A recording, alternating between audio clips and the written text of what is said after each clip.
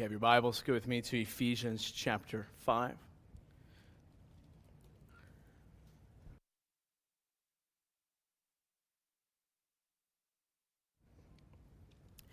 Ephesians chapter 5 will be in verse 15 and 16 this morning. 15 and 16. I think this is like week 58 in the book of Ephesians. 58, something like that. Rusty ran an average of sermon length since January. Mine has been 70 minutes is the average. So, for me, and Rusty's was 68. 67, okay, sorry, 67 minutes. That is a precious minute. So, if you're new, we're in for the long run today, long haul, I should say. I'd encourage you, should be a bulletin out there to help you kind of follow along. Nothing fancy. We're just going to walk through the text. We'll explain it, apply it, probably get a little bit excited here and there, and we'll see what God will do. So let's read. I'm going to do my best to kind of draw a few things together coming into this text, just even for all of our sakes, so that we, again, understand the context. And as I was talking to a pastor friend of mine this past week who preaches very similarly, there's a lot of stuff prior to these verses that I'm just going to have to assume this morning. I'm not going to be able to rehash all of those things, even for all of our sakes this morning.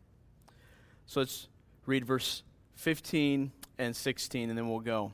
Paul says this, "Look carefully then how you walk, not as unwise, but as wise, making the best use of the time, because the days are evil."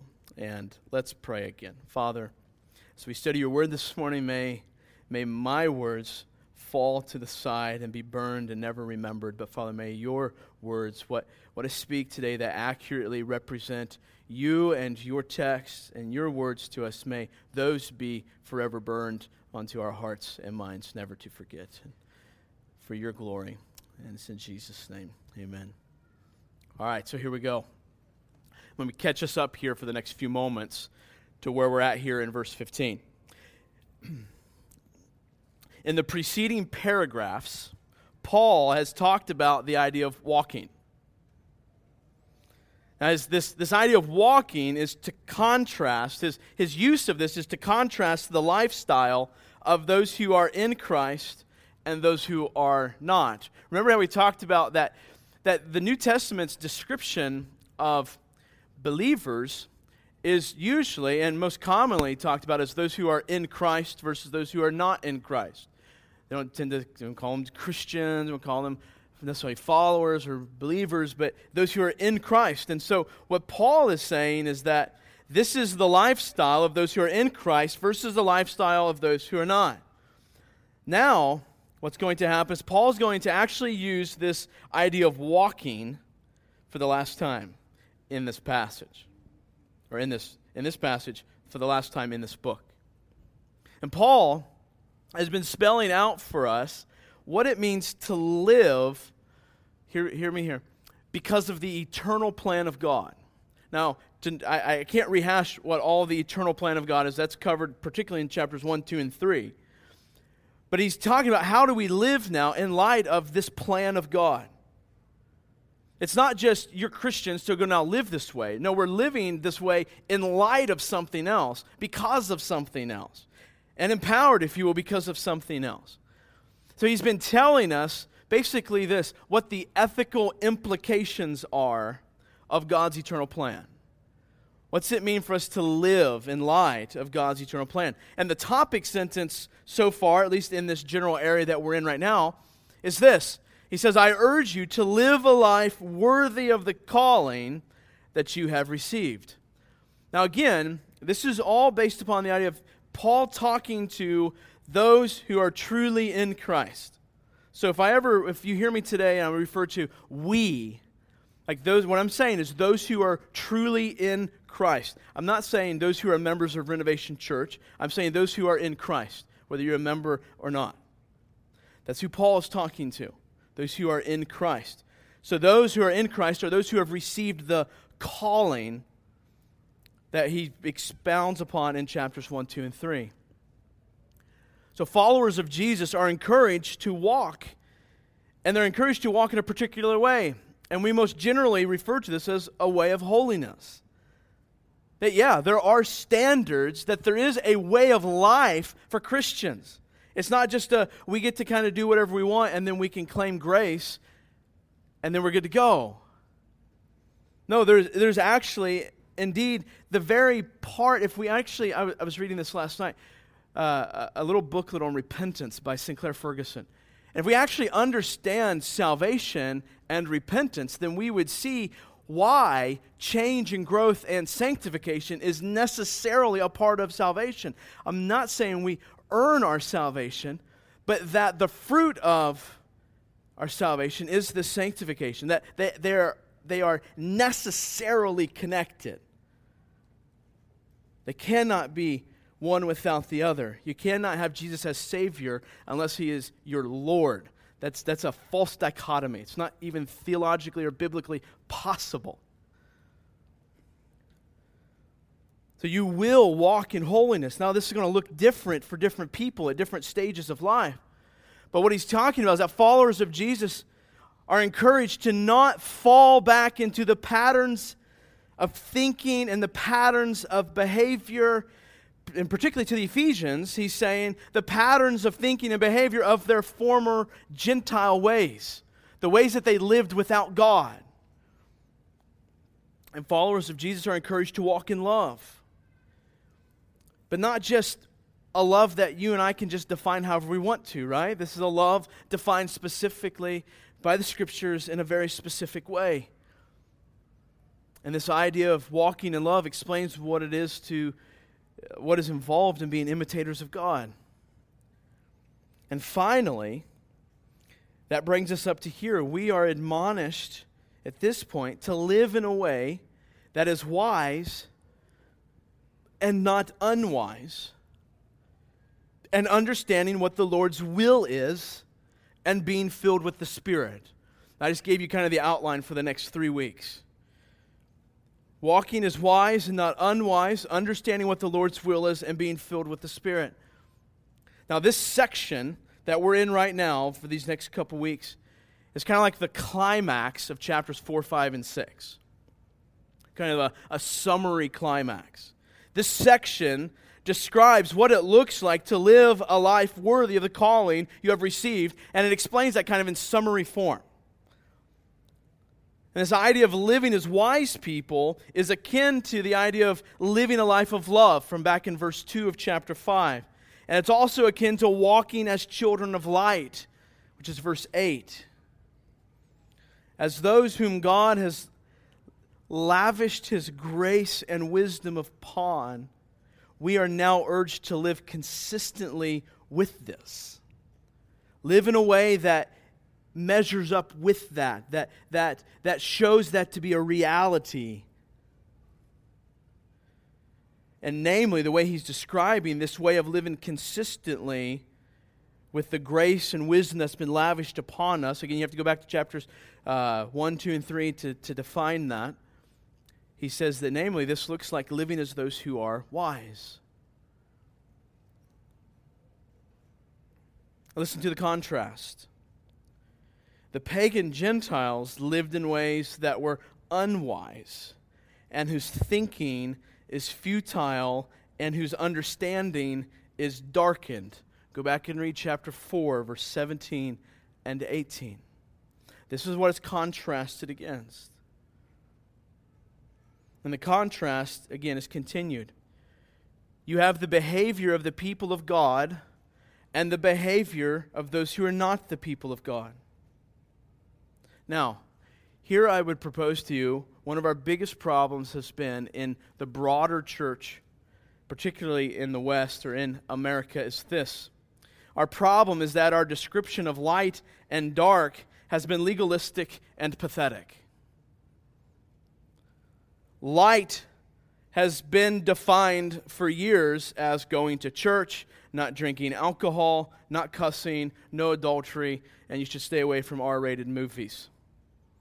Now, not that those are maybe good or things that we need to pay attention to, but being the light is way more than just a little checklist that makes you look better than everybody else. We've defined darkness as just simply doing these things that, that's what non-church people do. But I want to present to you that there's lots more we can say about that, but what is the text saying about what does walking in the light look like? What does it look like to walk in the light? What does it look like to be a follower of Jesus? And he says this, that light looks like wisdom. That light looks like wisdom. Now, how much do you hear in our broader culture, let's say outside the church today, people talking about wisdom? You hear that anywhere? Nowhere. I mean, maybe in you might get your little pocket group where I saw this one, it's like for high schoolers, and it's supposed to help them kind of develop wisdom and leadership and so on and so forth. And so you get those little bits here and there, but we're not talking, what we talk about today is about embracing our indulgences. That's really what we talk about today, broadly speaking. But he says it looks like wisdom. Now, I don't know whether you consider yourself a wise person or not, or others would consider you a wise person. But he says that walking in light looks like wisdom. Meaning, what I don't mean is that you're walking in the light and so you're going to look wise. What I mean is that wisdom is a part of being the light, that it's not an option. So he says the reality is walking in the light, it's going to look a lot like wisdom. Now, the main exhortation here is this. With urgency, examine accurately every aspect of your life. With urgency, examine accurately every aspect of your life. If you look at verse 15 with me, he says this, look carefully then how you walk. Look carefully then how you walk. Now again, Paul is continuing to draw out for us the implications of what it means to walk in a manner worthy of the calling we've received. What's it look like? And he's saying here, look carefully then how you walk. Let me insert this for just a second, kind of a side thought here. This doesn't fit it fits this text, but it's kind of the broader picture of what we're working through here. But let me encourage you with this. If your walking has not been growing in that it's reflecting more accurately the calling that we are talking about, that Paul is talking about, then I think you need to ask the question, have you actually received the calling? I know, that's a harsh thing to say. Because we all want to talk about being assured of our salvation. I want to be happy and blissful in my salvation. But guys, salvation, again, we talk about this a lot as a church. Salvation is not just a one-time thing, even though our justification is the one-time thing. But salvation as a whole is a process where we're working this salvation out, as Paul talks about. And so the question is, are we increasingly, it's not about being perfect, it's about trajectory. Are we living out this calling that we've been called to? Been living in a manner worthy of this? So we need to ask the question often, and this is okay. We should not be afraid of this. If we believe in God's sovereignty and we believe in His sovereign work through the Holy Spirit, then we shouldn't be afraid of asking the question when we see the reality of sin in our lives of, am I truly redeemed? Have I truly been called of God? And let the Spirit and the Word and the body of Christ assure you. Don't just look for tags of self-righteousness that you can hang on the tree and claim I'm redeemed. So what Paul says here is when he says, look carefully then how you walk. Let's just break this down real quick. Paul means literally this. Watch carefully then how you walk. Carefully. Let's talk about carefully for just a second. It means to do something accurately, precisely, or after close attention has been given. To look carefully, accurately. And then he gives this imperative. He says to look or to watch. When you put these two words together, there has this idea of important, and it's urgent. Hence the exhortation that I gave you a few moments ago. With urgency, examine accurately. And when he says how you walk, what he means is every aspect of your life. Not just the external, but even maybe more importantly, the internal. What's going on inside? Look carefully how you walk. I just want to ask you, do you spend time regularly looking carefully how you walk? Or is that a Sunday morning thought that I give? Each day, regularly, daily, asking, looking carefully how I'm walking. Do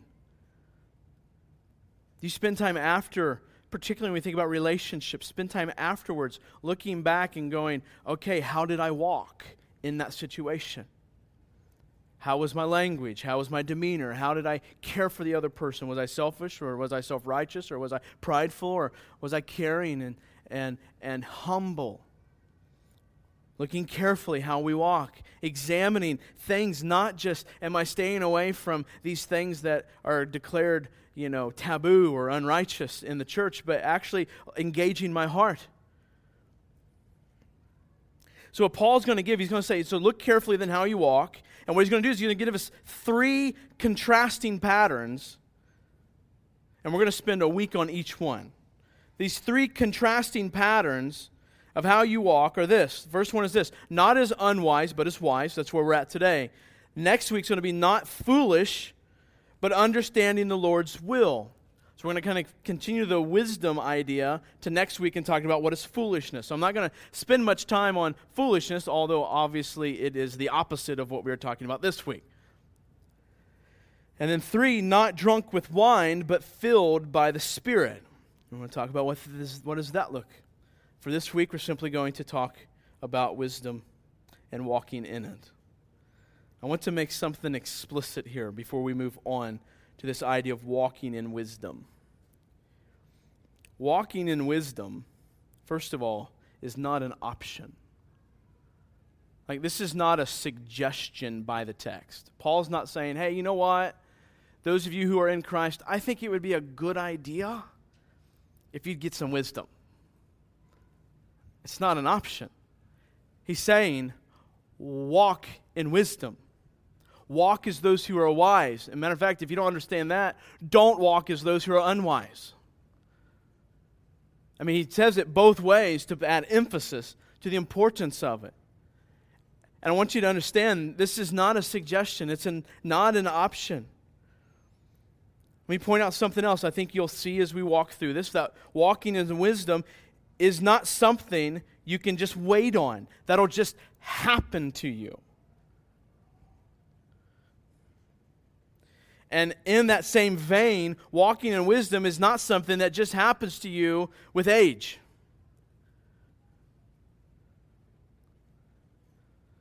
It's not something we just sit around and wait to kind of come upon us. This is something you must look carefully to do. That's what Paul's saying. Something you must work hard at with accuracy and urgency and precision. Something we go after, and something that's not an option. This is something we must look carefully to do. Again, I think part of the problem is that we've made wisdom something that is exclusively age-related, and I think for many of us, we've made it mystical. It's just kind of like wisdom's kind of that thing that I kind of hope I get and kind of ask God for and kind of lay our head down on the pillow and kind of just magically hope it's going to come to me. Maybe a few more years of my life, or if I kind of go through a little more, life stages and then magically in 3 or 4 decades I'll wake up and boom, I'm wise. Or something we can't grab a hold of. How do we get it? And because we've made it mystical and not biblical, and then we just kind of sit around and hope that it happens. Or at best, as James says, we'll ask for it. Paul says here to walk in wisdom. Paul says to walk in wisdom. Let me read to you what Martin Lloyd-Jones, if you know who Martin Lloyd-Jones is, he's a famous preacher in Britain. And he says this about this passage. He says, we are called to this. We're called to this. We cannot behave as lights. We cannot be true representatives of the Lord Jesus Christ unless we possess this wisdom and are manifesting it. That's a pretty bold statement. I happen to very much agree with him. We're called to this. And we can't do what we were called to do unless we possess this wisdom and are manifesting this wisdom. So here's what I want to give you. I want to give you 3 items from this text that largely talk about how do we walk in wisdom. How do we get wisdom? And I want to kind of make that even a little more explicit at the end. I want to give us kind of 3 items for how we walk in wisdom. The first one is this: to be wise, you must first be humble. To be wise, you must first be humble. To be wise, you must first be humble. Listen, this is like a precursor, right? Like a prerequisite, I should say. Like the second 2 points don't matter if you don't have the first one. So let me spend the next few moments trying to break your pride, and I'm just half joking, and we'll continue. Rusty talked last week. Rusty preached past 2 weeks. And one of the things he talked about last week was that many of us don't talk the gospel to ourselves. And what I mean, I don't mean that in some weird mystical way. What I mean is, how do we lead our hearts to trust in the good news of Jesus Christ every day? Not in a way that we're on our own keeping our salvation, but in a way that's living out our salvation. There's my caveat. But how do we talk the gospel? How do we lead our hearts to repentance and faith every day is what I really mean when we talk about how do we talk the gospel to ourselves. But we talked about last week about how many of us don't talk the gospel to ourselves because we don't think we need the gospel. And we don't think we need the work of Jesus Christ today. We thought that was something that we got over and done with years ago. And the reality is that, first of all, based upon the belief that we do need the gospel every day, the only explanation for not speaking the gospel to ourselves and reminding ourselves of the gospel and leaning on the gospel each and every day is because we don't think we need it. The same is true here. And many of us in this very room do not seek wisdom because we think we already have it. Or at least some sufficient measure of it. We think we got it. We're good. Let me give you a couple observations. We all tend to think of ourselves as wise. And we want others to think of us as wise. Now listen, if you don't agree with me, if you don't think that that's you, then just catalog real quick how many times you've sought wisdom in the past week, how many times, whether that's from other wise counsel or from the text, from the Holy Spirit, all the above. What's that looked like the past week? Or have you had it the past week? So here's what we do, though. We want others to think of us as wise. We want to think of ourselves as wise, and I think typically we want this for our glory. So here's what we do. This is just a quick observation. I think we find some measure, what will happen is we'll find some measure of successful decisions in some area of our life. Maybe it's your job. You make good money. Maybe you're climbing a ladder. You're well-liked, or your boss likes you. You find some measure of success. You're pretty efficient at your job. You know what you're doing. People look to you. So there's kind of a declaration of, I've got some wisdom here. Let me give you another example. Or maybe it's with your money. Maybe you have plenty of it, or maybe you don't. Or maybe it appears that you're stewarding it well, but there's some level of success. Or maybe it's just simply efficiency in some other kind of topic that you love. And it's amazing what happens. Here's what we'll do. You'll take what you perceive as wisdom in that area and magically jump to considering yourself Yoda of everything. Right? Like, all of a sudden, I'm an expert here, so that makes me an expert everywhere. Or I'm wise here, and so that makes me wise everywhere. I mean, isn't it amazing how that works? We kind of just convince ourselves that we're a sage. And again, I'm not saying that you walk around going, I'm this all-wise person. But what do your actions say? Do they say that you know you're not, and so you seek wisdom? Or do your actions say, no, I got it. I'm good. I've got it figured out. But look at this passage. He says, look carefully then how you walk. Not as unwise, but as wise. So we're going to go back a little bit earlier in that verse to look carefully then how you walk. What he's saying is this. Don't walk around thinking you know how to walk. Thinking that you have all the wisdom you need. Thinking that you got it all figured out. Don't be so confident in yourself. And Paul doesn't give an age caveat here. Understand the implication here. If he's telling you to look carefully how you walk, he's saying that you don't have it all figured out. That you don't got it. That you need wisdom. That you need to be careful that you don't walk as those who are unwise. He is saying that you must have a humility that recognizes your inability, and therefore you need to pay careful attention. He's saying don't be so confident. I think a lot of us just walk around with this false confidence. That we got to figure it out, that we know what kind of decisions we got to make, and we know what to do. And he is saying you're needy.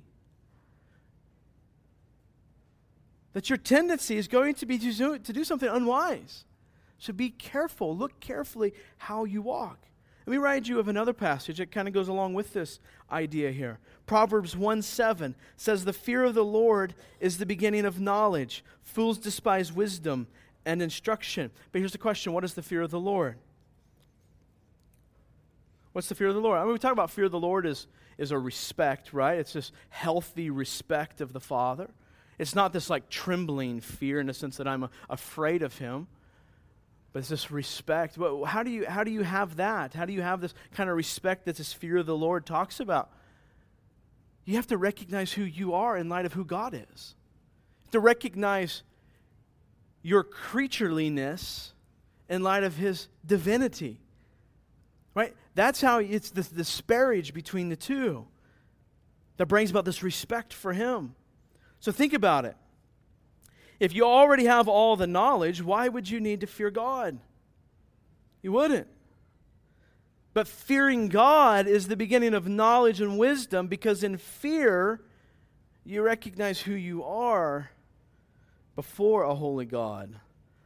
And that is a creature in desperate need for someone superior to you. This is humility. It's a humility before the Lord that brings about, or is the beginning, as Proverbs says here, of knowledge. And we're going to talk a little bit more through this, but if you're humble, you will seek wisdom. If you're prideful, you'll assume you already have it. Now, I've yet to define seeking wisdom, so let me do that here very briefly. We will define this better in a bit. You will seek wisdom. You'll seek wisdom from the body.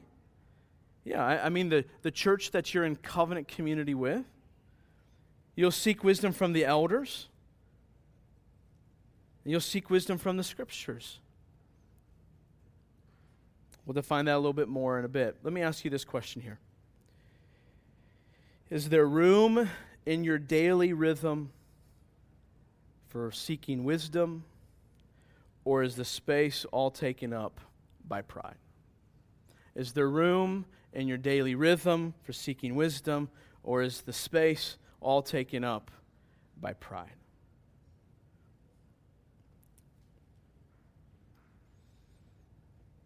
He says, look carefully how you walk. That means give an examination. Don't assume that it's just all fine and dandy.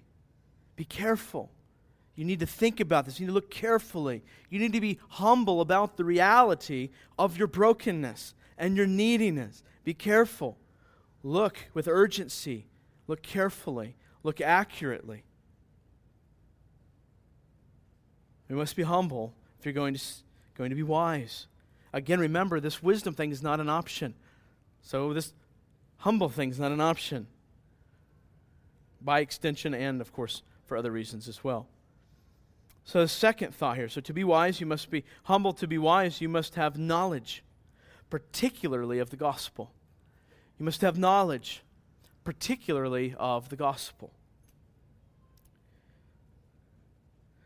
So let's talk through this. He says, not as unwise, but as wise. You're saying, Matt, where's that at in the text? I don't see that in 15. I don't see that in 16. That's right, because there's a whole lot of verses prior to chapter 5, verse 15.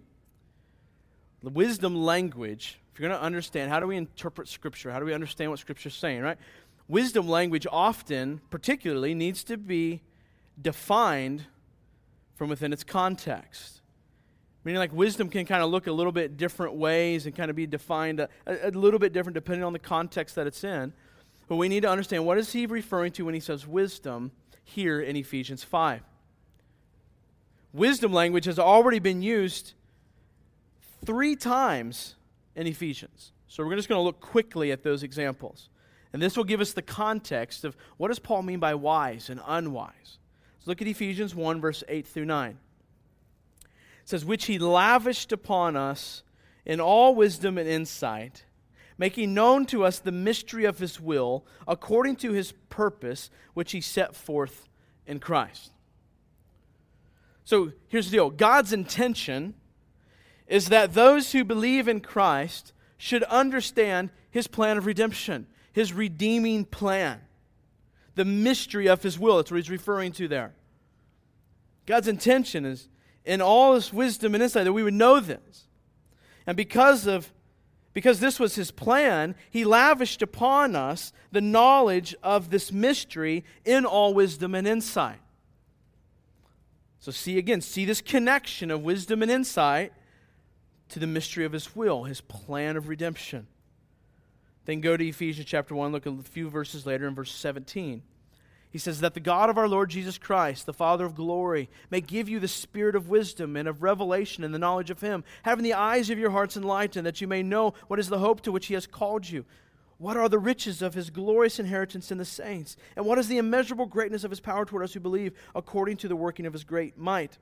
Here's what's happening in this short verse, or these couple verses here. Paul is asking God to impart the same spirit of wisdom and revelation for followers to understand more fully, more robustly, this mystery, and to live in light of it.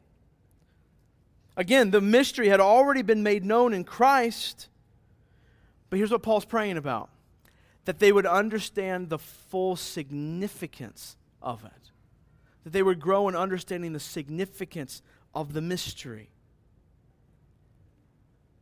Last example, Ephesians chapter 3, verse 10. He says, so that through the church, the manifold wisdom of God might now be made known to the rulers and authorities in the heavenly places. You see, the manifold wisdom of God. This passage is talking about how God has worked to bring about this multiracial, multicultural community that is united as fellow members of the body of Christ. Again, have to go back and read chapter 3 to see all that. But the divine wisdom that he's talking about here, this God's wisdom, is integrally related to the mystery. That they're combined, that they're part and parcel of the same thing. The mystery is shaped by God's divine wisdom. That God's plan of redemption is shaped by His wisdom. At the same time, God's divine wisdom is also reflected and revealed in this mystery, this redemption. So all I want you to see there is that when Paul's thinking about wisdom, he's thinking about this knowledge of, an understanding of, an application of the gospel. God's plan of redemption. This mystery. That's what's going on in Paul's mind. So if you're going to be wise in walking worthily of God's calling, then you must have knowledge of God and His calling.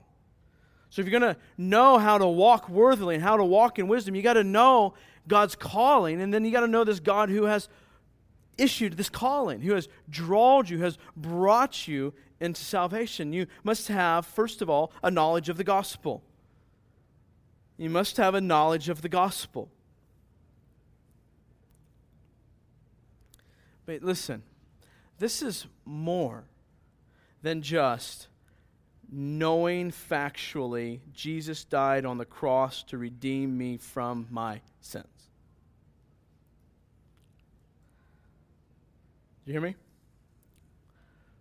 Knowing the gospel is more than just knowing that Jesus died on the cross to redeem me from my sins. It is certainly at least that, and cannot be the gospel apart from that, but it is more than that.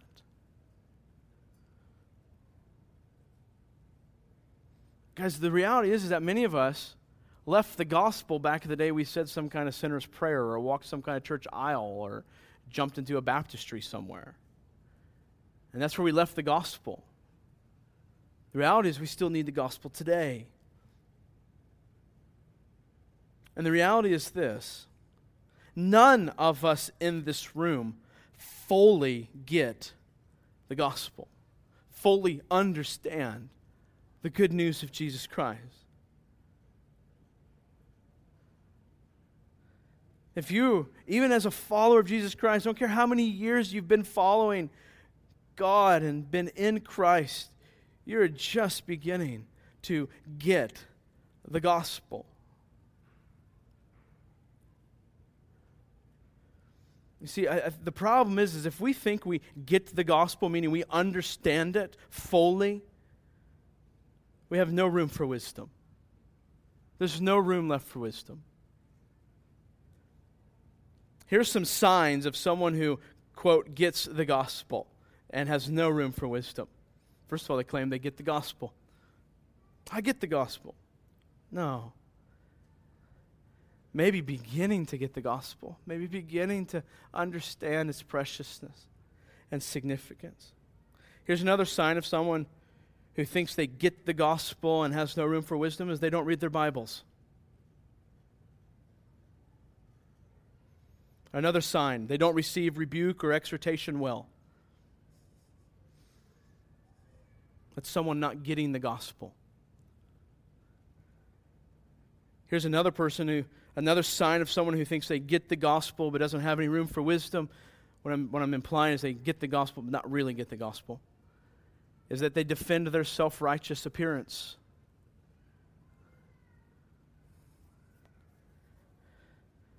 So you see, the unwise, listen, live as those who despise or have no true understanding of God's gracious purposes. And knowing the gospel means understanding its application to all of life. All of life. You see, salvation is not just a ticket, right? It's a transformation. It's not just a ticket to heaven. It's a lifelong journey of transformation. a necessary transformation. So knowing the gospel means growing and understanding its application to all of life. Let me give you an example. All right, we talk about, all right, got a gospel. I got to speak the gospel to myself. What do we mean? So if we say this. This is how we tend to disciple Christians. Don't be selfish, right?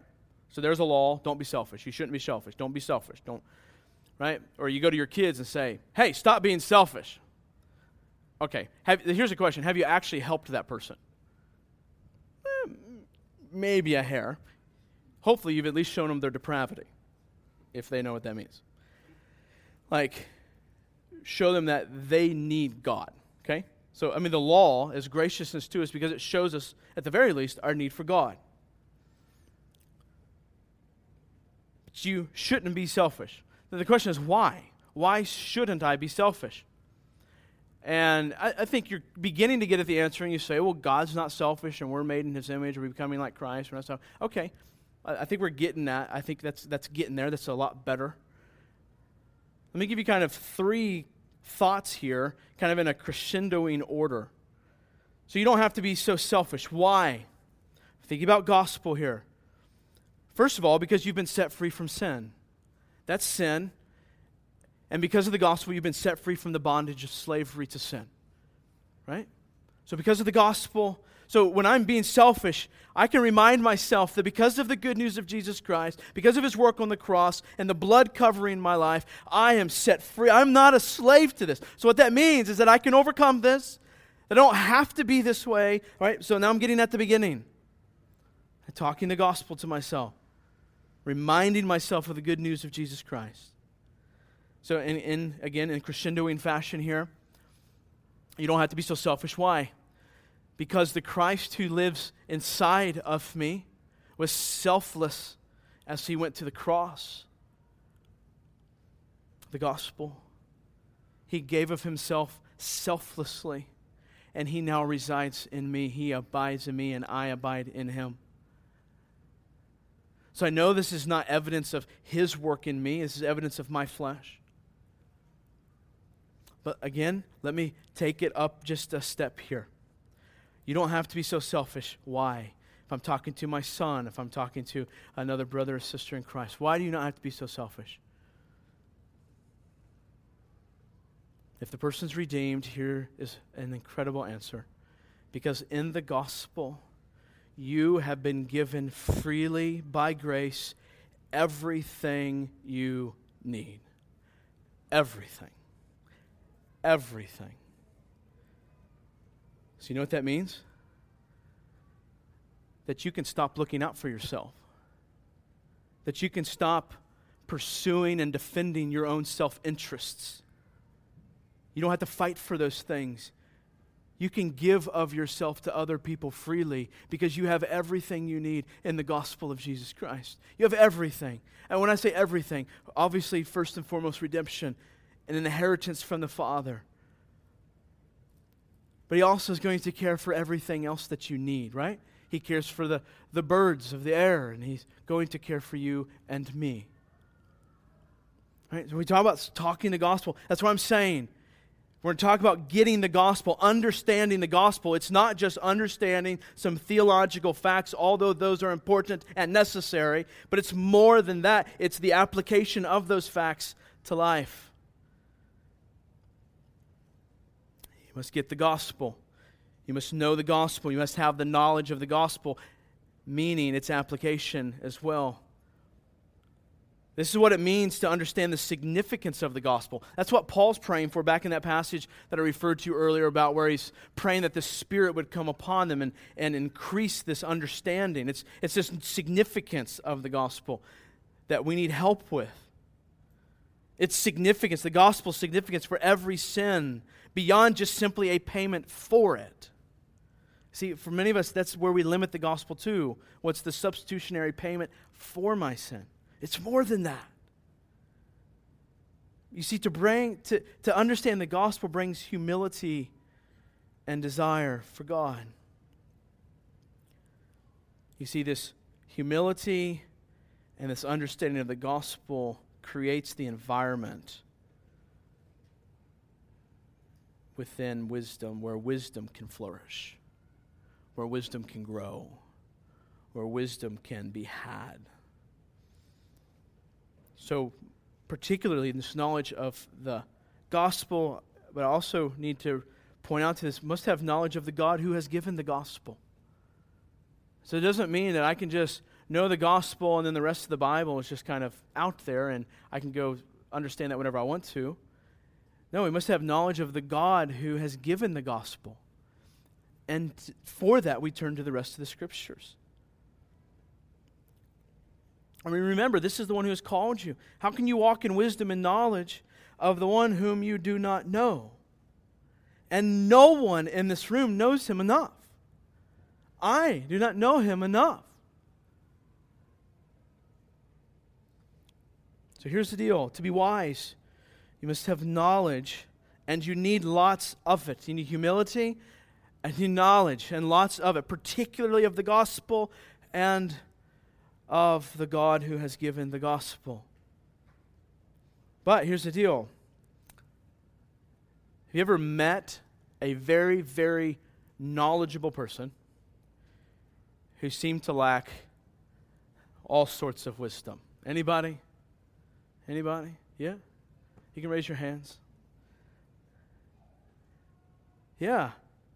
They might even have some measure of success in particular areas of their lives.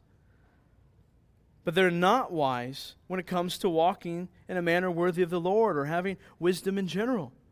You see, because here's the issue. To be wise, you also must demonstrate an understanding of the knowledge that works itself out in practice. Do you hear that?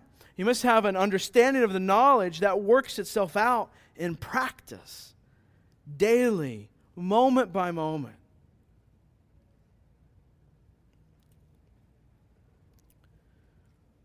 We're not going to spend a ton of time at this point. But he says, again, look carefully how you walk, not as wise, but as wise. What's this walking thing?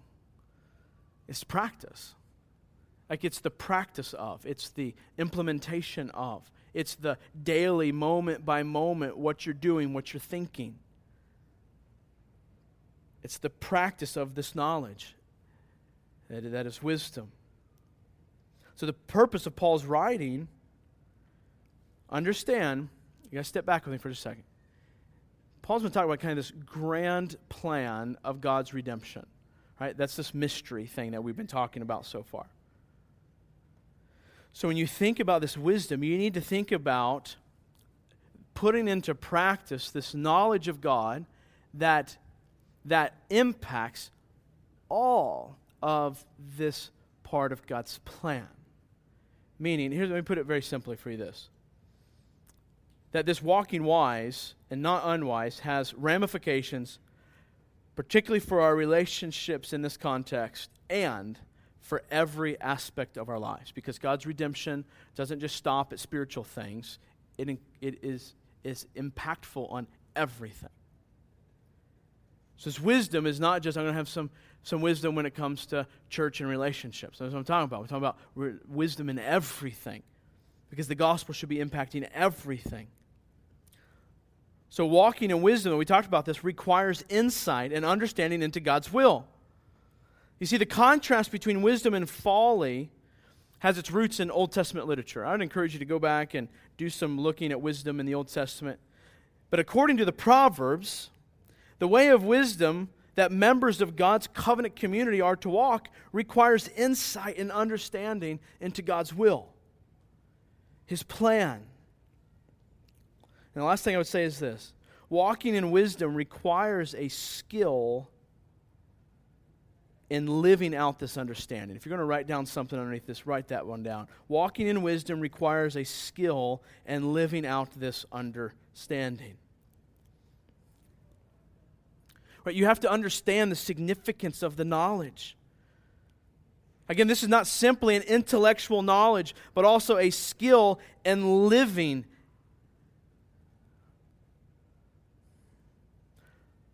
To be wise in this sense is to demonstrate a perception and understanding that works itself out in practice. But put it this way, this is really helpful.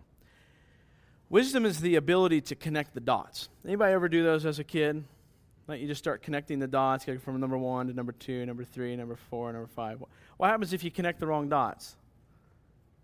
Like the picture, like at least going to look messed up in that area, right? But what happens after you connect all the dots, or as you connect all the dots? What do you start to see? A picture. As before, it just looks like a bunch of, humor me, if you will. It looks like a bunch of data points on a page, a bunch like a graph. What was that? Yeah, scatter plot. Yes, exactly. And what is it showing us? All right, so you start connecting the dots. That's what wisdom is. Knowledge is like the dots up on the page. Wisdom is the ability to connect those dots, to go, what is the picture telling me?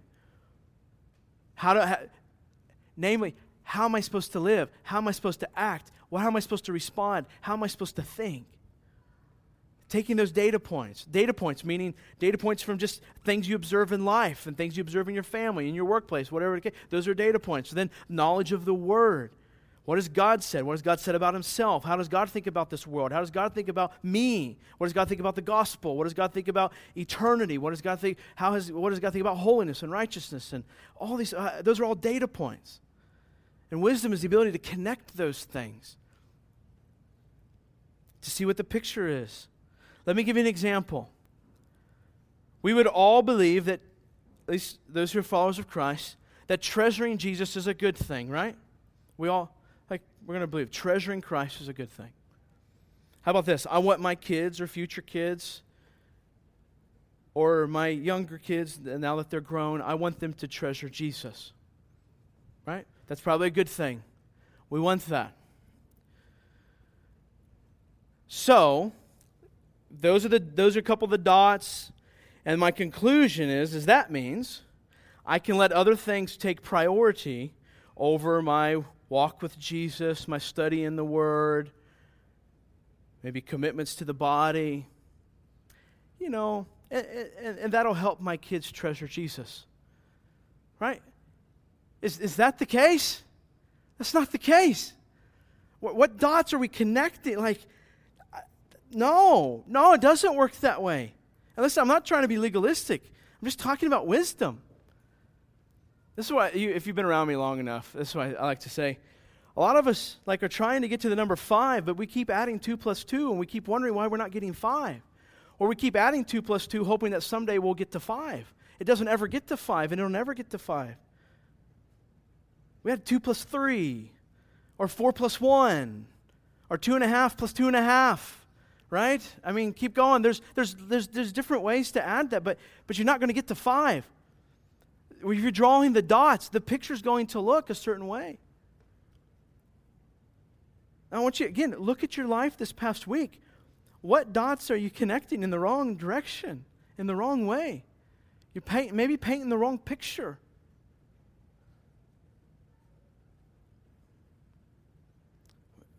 This is where we need wisdom. We need God to help us connect those dots and help us to see rightly the picture that we're drawing. Man, kids have been one of the greatest gifts in my life. You know why? Because I'm looking at them going, what are they thinking about my actions? Here more importantly, what are they going to think about God from the actions that I display? Whether that's my tone of voice, or giving them a punishment, or loving on them and giving them a hug and a kiss. What is it going to tell them? What dots am I connecting in their minds for them? Right? What data points am I putting on their chart for them? So, the question is this.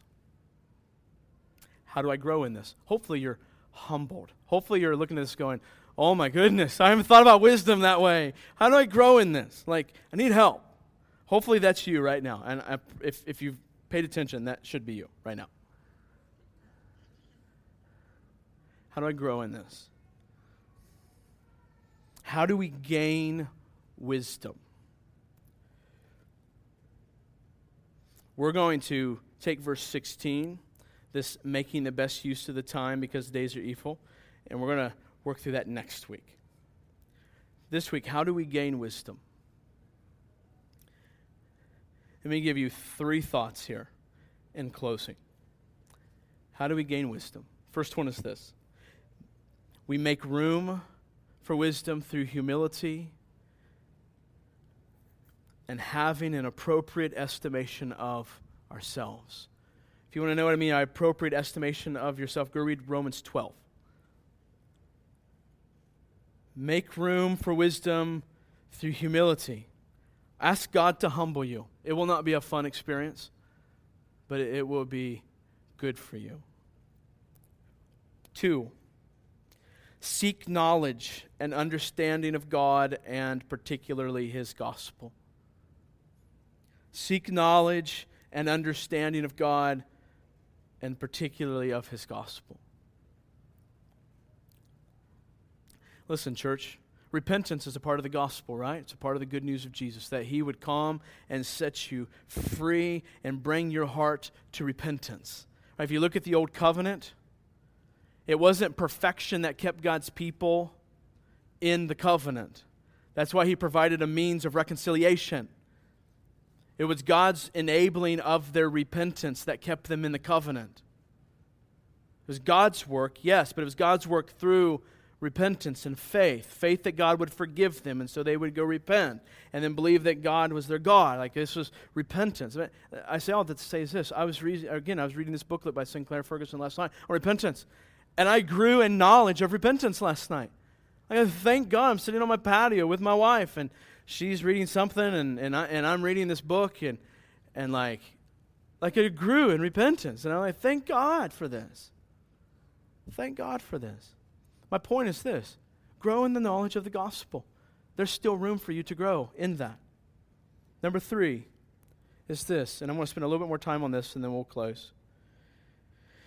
How do we gain wisdom?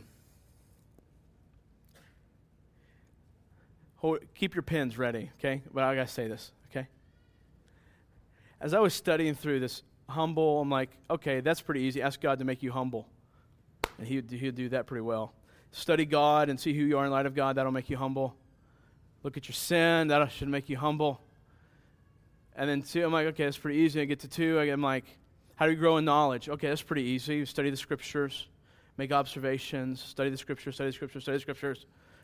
Got that one. That's pretty easy. And then I get to the 3rd one. I'm going, how do I help God's people?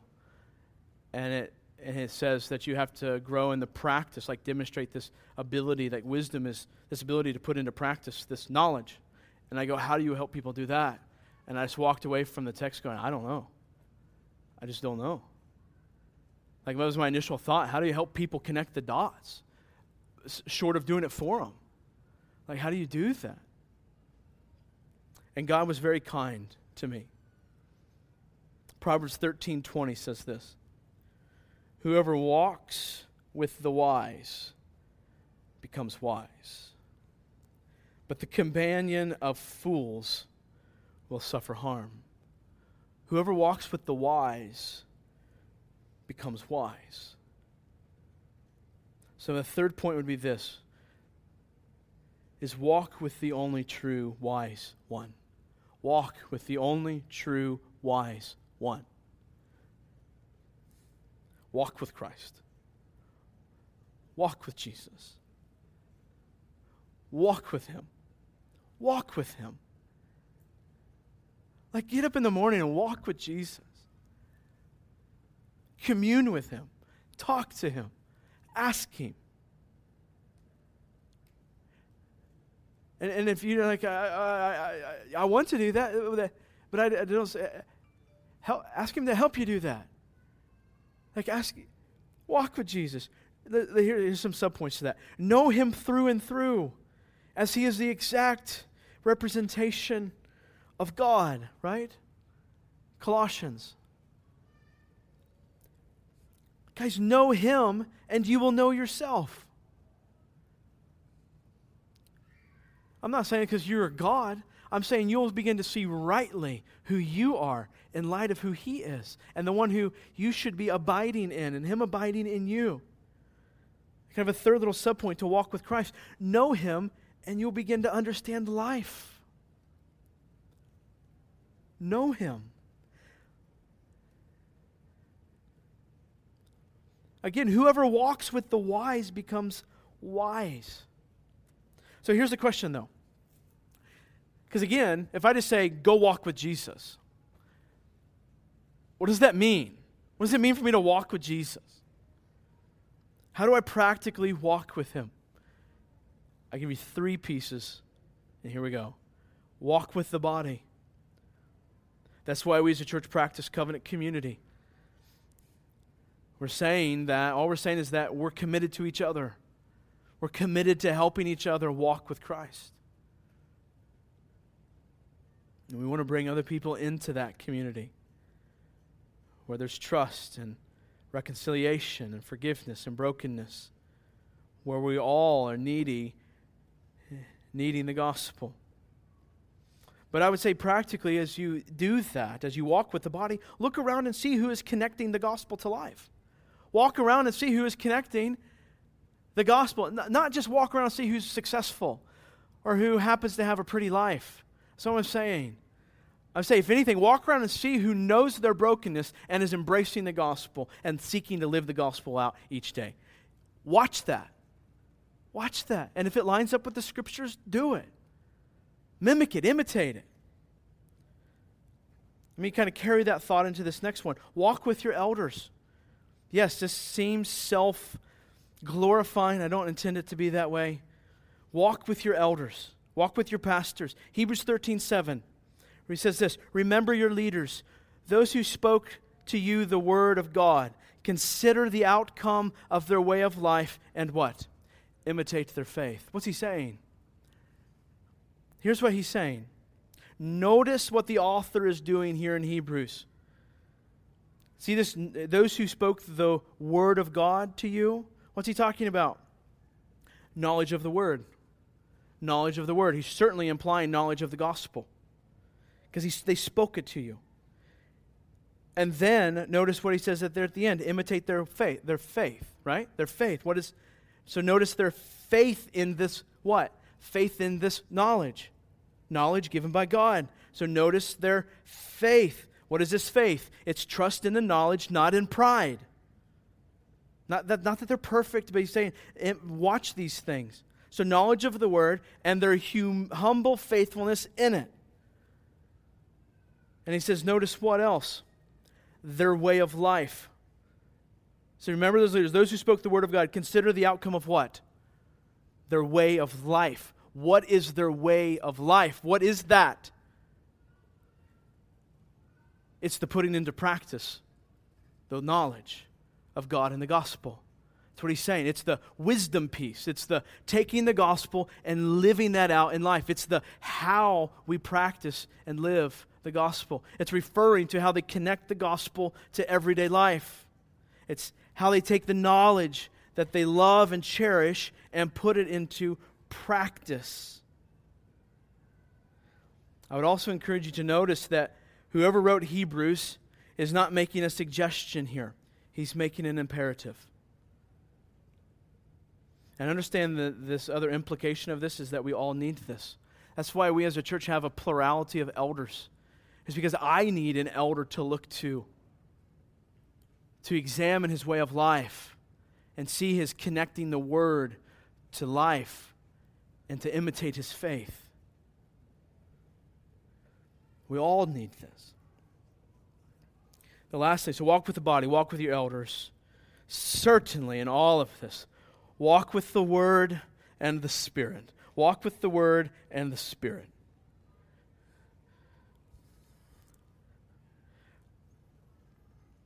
If I haven't stepped on your toes, let me step on them here. If you are not in the word regularly, then you are prideful and foolish. Okay? You need to be in the word regularly. I'm not going to define what that is. 10 minutes a day? 10 hours a day? I don't know. The Bible doesn't tell us. It just tells us we need the word for it is our bread of life. Why? Because we need God, and the Scriptures reveal God. So if we're not in the Word regularly, then we are prideful and we are foolish. This has characterized many days and weeks and months and even years of my own life, for which I regret, because the days are evil and I should have spent my time much more wisely. Let me give you an illustration and we'll close with this. I'm, by God's grace, used to being in the Word, studying the Word, hours a week. Right? I'm just so thankful for that. To prepare this sermon, 10, 15 hours. I have certain days that are kind of laid out for sermon prepping and such, and sometimes as much as 20 hours. Like, that's a wonderful gift to me. It's a gift to my family. It's a gift to you guys. It's one of the gifts of your tithing is that it frees me to not have to, and Rusty for that matter, to not have to have a job outside of the church, so that we can spend time in the Word and then come give you the distillation of that, or the distilling of the Word, and to encourage your hearts and souls. Because you don't have that much time throughout the week, and God's not called you to that, and that's okay. But He still called you to know the Word. So I'm used to this. I'm so blessed to be able to do this. However, over vacation, as you guys know, I was out of the office for about a week and a half, and I didn't have a sermon to prepare. And for me, my sermons and my sermon prepping is very devotional. I try to be very intentional about it, that it's not academic, but it's very devotional, and that I'm seeking the Lord and His changing and sanctification in my own life as I study the Scripture. Like, I don't study the Scriptures just for you guys. I study the Scriptures for me. And the Lord willing, out of the overflow of that, for you guys. However, over vacation, didn't have a sermon to prepare, and so I wasn't in the Word anywhere near as much as I am used to. And when I got to last Sunday, I felt for the first time in a long time what I'm afraid many of you must feel regularly, and that is spiritually weak.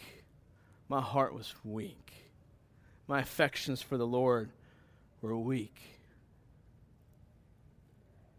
And honestly, I wasn't scared in an ultimate sense, but I was like, oh my gosh. I'm on my way to church, and this is what's going through my mind.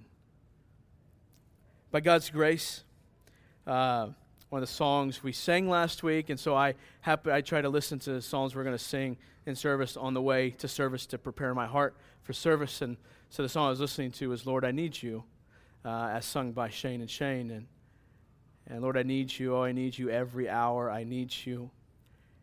And God just kindly spoke to me and just reminded me of my son. This is why you need the Word. This is why you need to spend time in communion with me and my Word, because this is your life. This is the bread of your life. I felt like I had nothing of the gospel to give away because I was too busy soaking it all up for myself. I felt physically rested and spiritually anemic.